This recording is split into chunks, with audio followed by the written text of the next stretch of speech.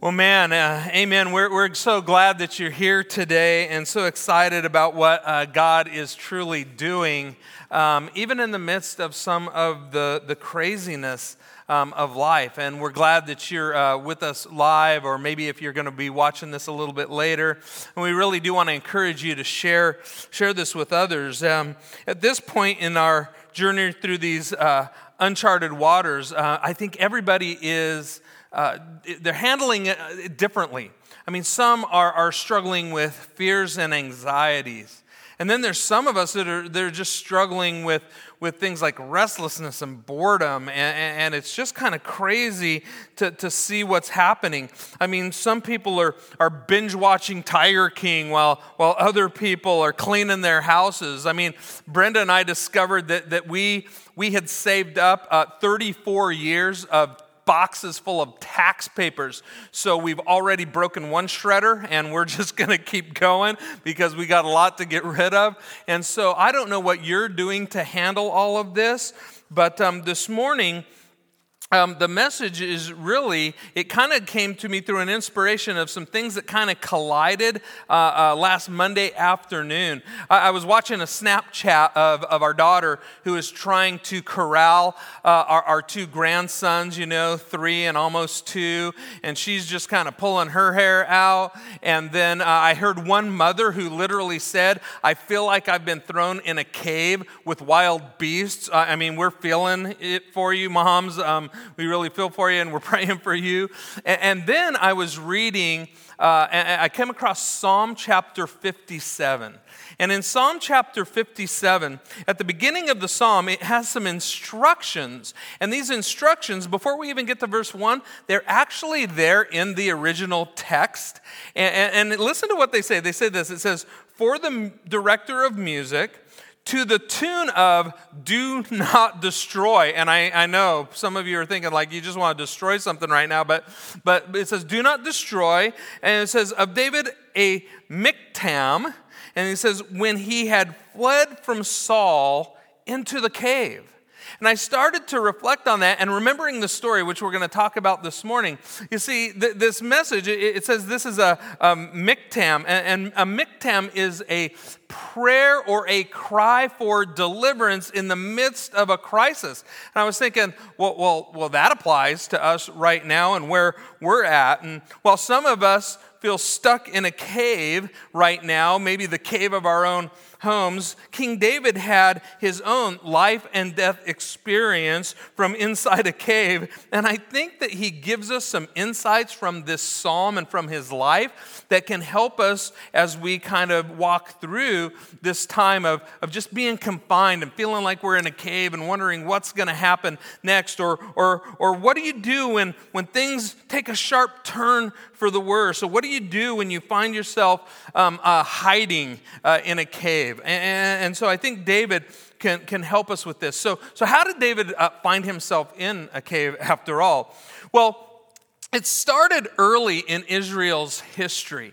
Right after they really became a nation, after God delivered them from Egypt and after they took the promised land, all of a sudden they wanted to be like all the rest of the nations. And so they were clamoring to God and they saying, "God, we want a king." And reluctantly, God gave them a king, and he had his prophet Samuel go and anoint a guy named Saul, who was the first king of Israel. Now, Saul started out not too bad, but quickly his pride and the power of kingship caused him it just overshadows his trust in the Lord, and he found himself being disobedient.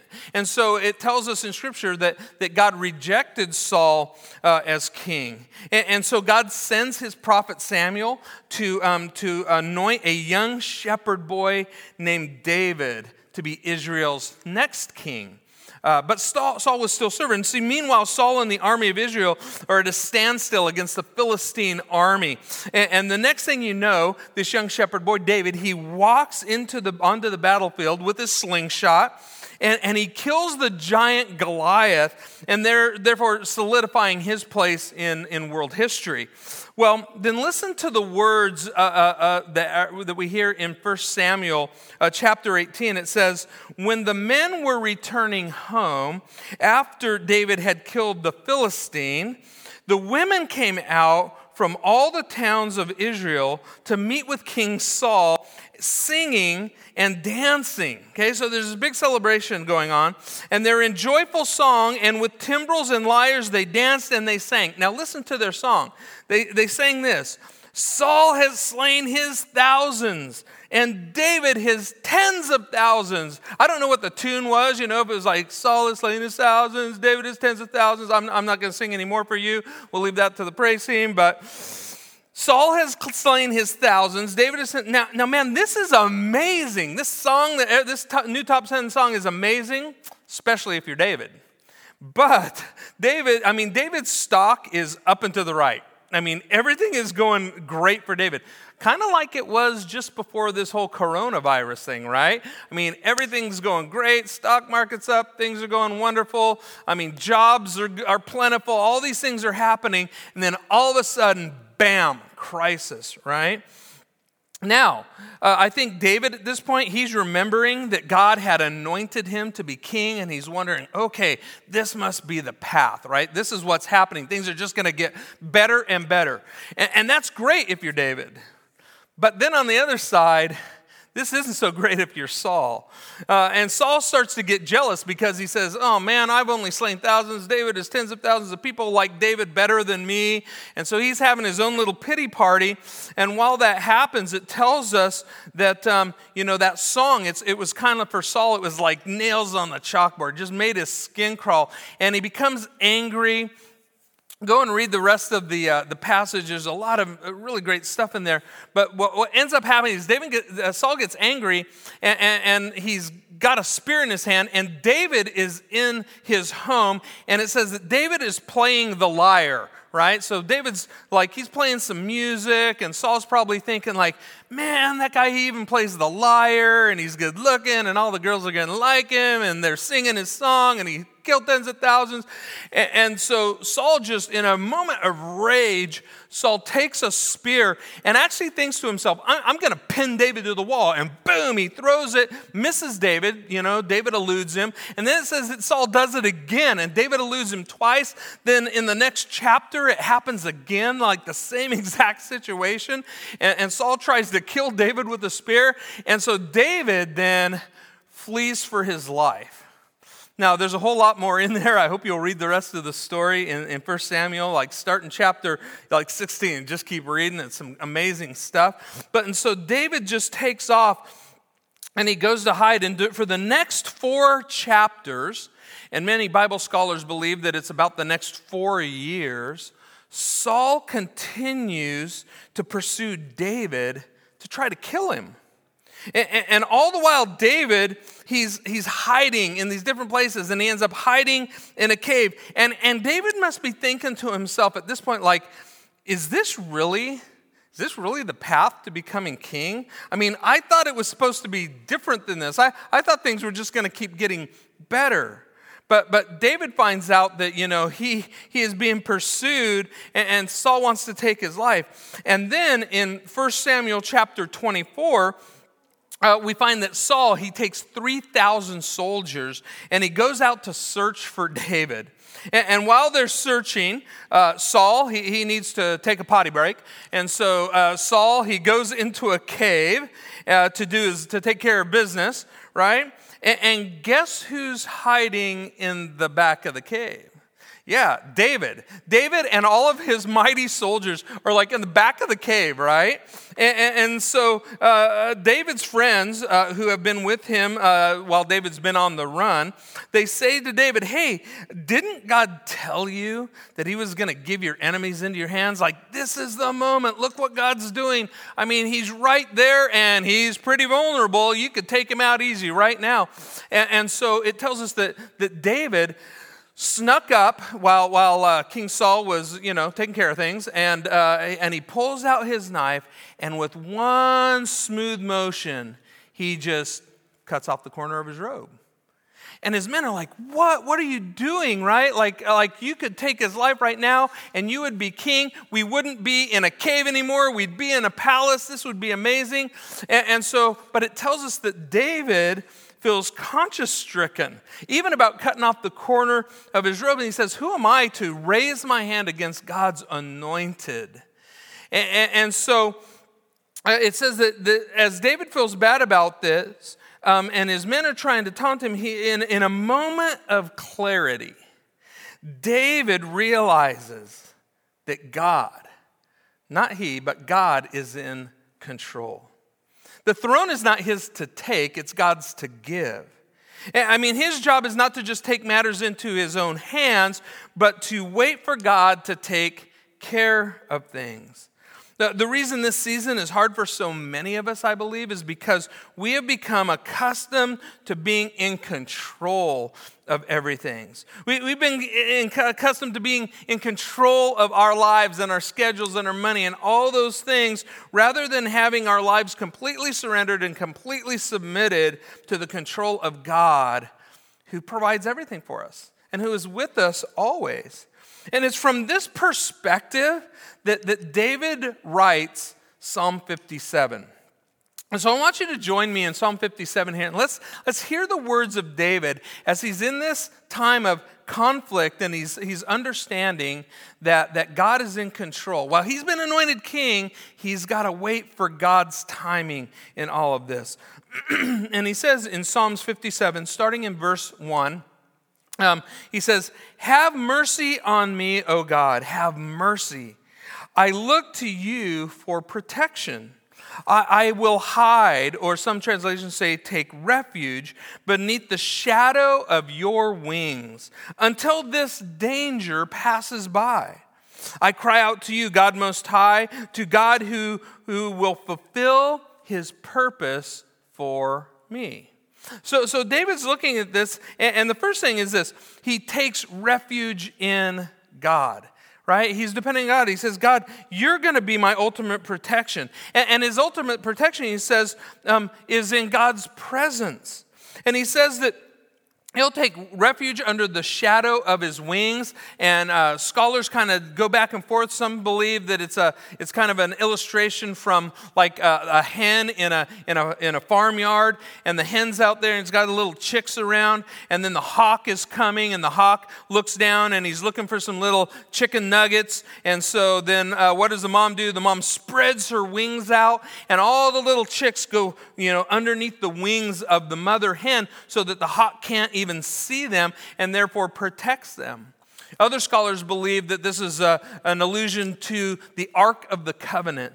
If you remember, the Ark of the Covenant, it's a place where God, his presence was for his people. It was this large gold box, and on top was these two giant cherubim, these angel-like creatures with their giant wings coming together. And at that place where their wings come together is a place that was called the mercy seat. That was a place where the presence of God was with his people under the wings of those cherubims. And so it's this idea that in God's presence we have protection. In God's presence we have strength. In God's presence we find our healing. And so David is saying, hey, I'm going to take refuge there in God's presence. And so the best protection for our fears, for our anxieties, is to spend time in God's presence. And we have some time right now.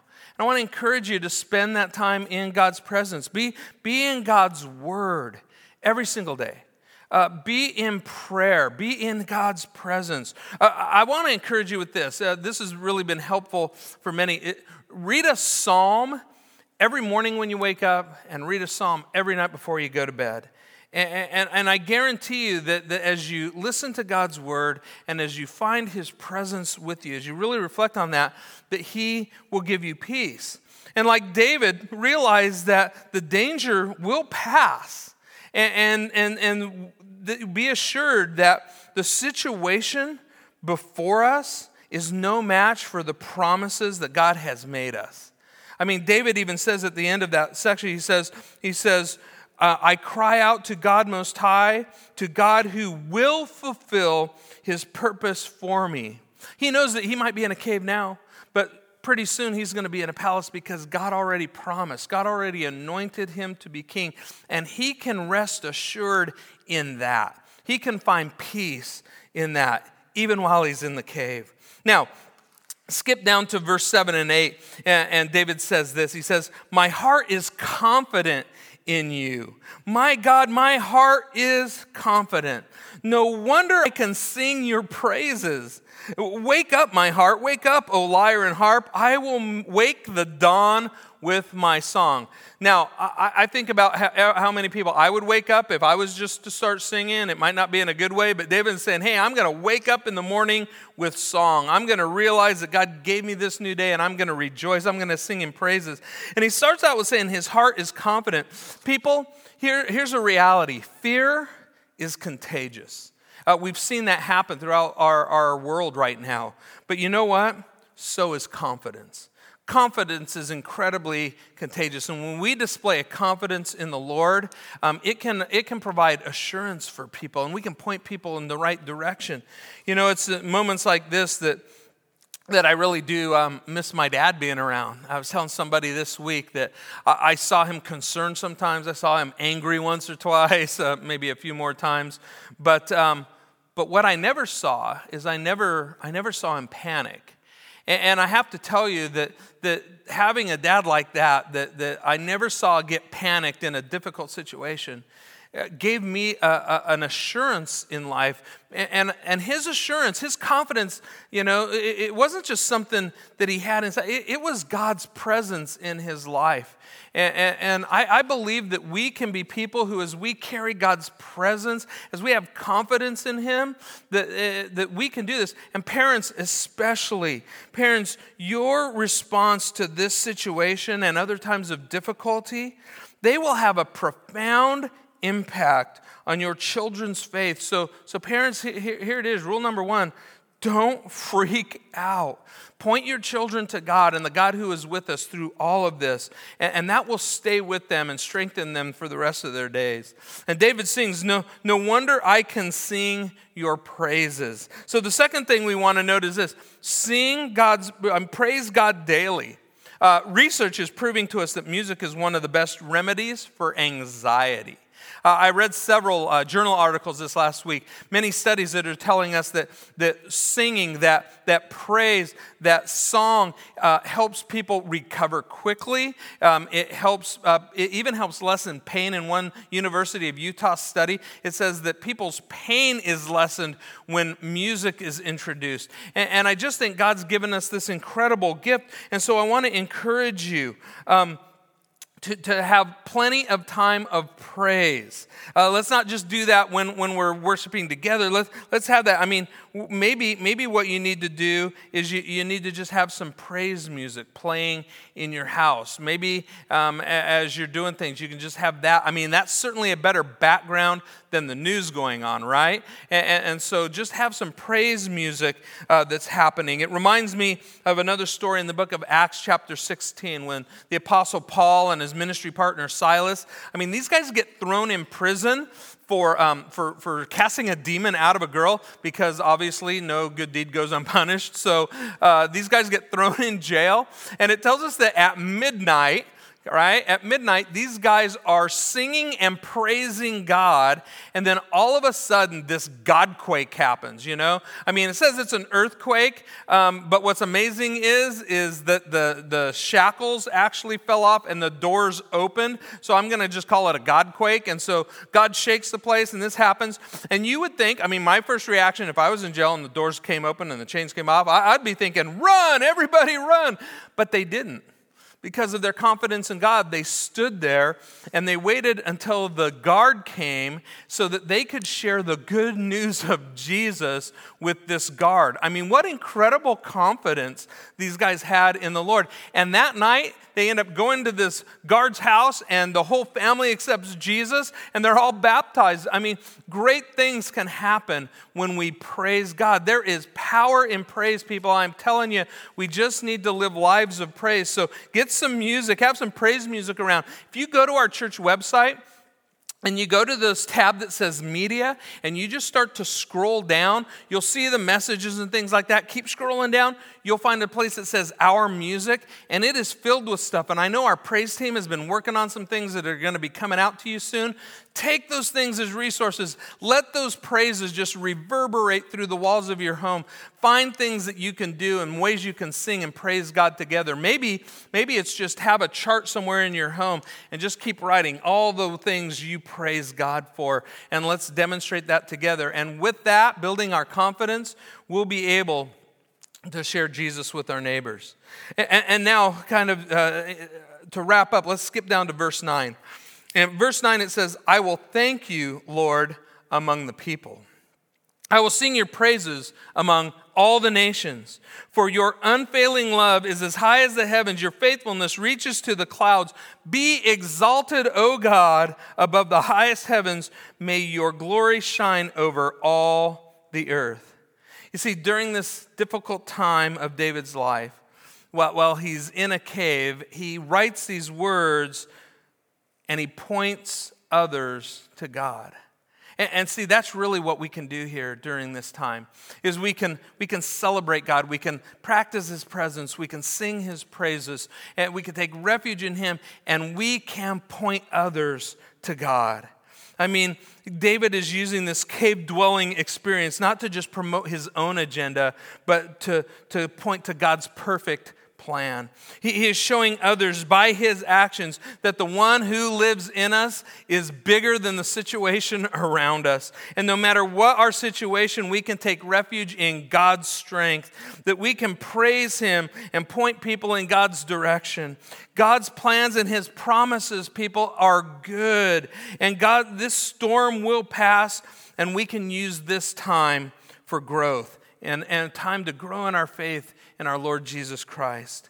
Now, if you're there this morning and you want that confidence, if you need that hope, if you need that peace, and you don't yet have a relationship with Jesus Christ, I just want to encourage you to jump online, fill out a comment card or a prayer request, and let us know. We'll contact you because we want to help you take next steps into making Jesus Christ Lord of your life. More than anything else right now in your life, that is what you need. That is where we will find hope. That's where we will find peace. And so I want to just encourage you to reach out to us. We will respond to you this week. We just want you to know that God is with us and He is for us, and God has good things in store for us. Now, in communion, which we're going to move to in just a minute, so you might want to start getting those elements ready. In communion, we remember that Jesus gave His life for us, that His death wiped our sin debt out, and His resurrection defeated death so that we could live with confidence and we could live without fear. And like we said last week, this practice of the Lord's Supper, it unites us. So once again this morning, we want to take this together. So I want to give you just a moment to get your communion elements together. I'm going to walk over here and grab some myself. And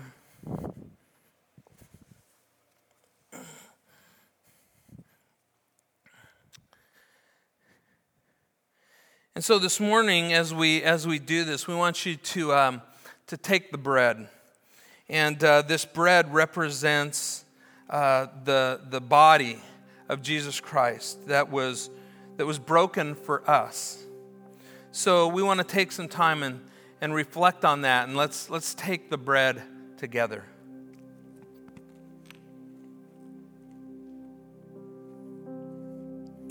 And now the cup. Whatever you're using this morning, let's remember that this cup, it represents the blood that Jesus shed to wash away our sins.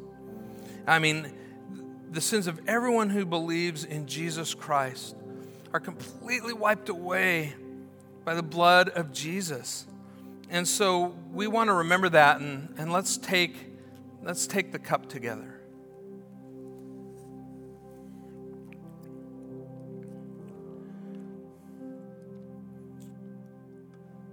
And now, folks, let's take just a minute and pray. and remember what God has done for us. And then let's remember this morning that God is with us. His presence fills the earth. Let's remember to take refuge in him. Let's remember to praise him together.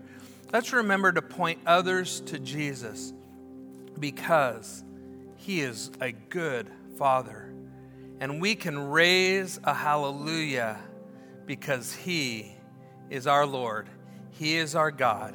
We take refuge in him. Our Heavenly Father, we thank you today for a time to worship together. Father, we realize, Lord, that you are with us no matter where we are. And we thank you, Father, for the grace that you have given to us. And Father, we want to thank you. Father, thanks for the technology that helps us do this. Father, thanks for the people that are working so hard to make it work.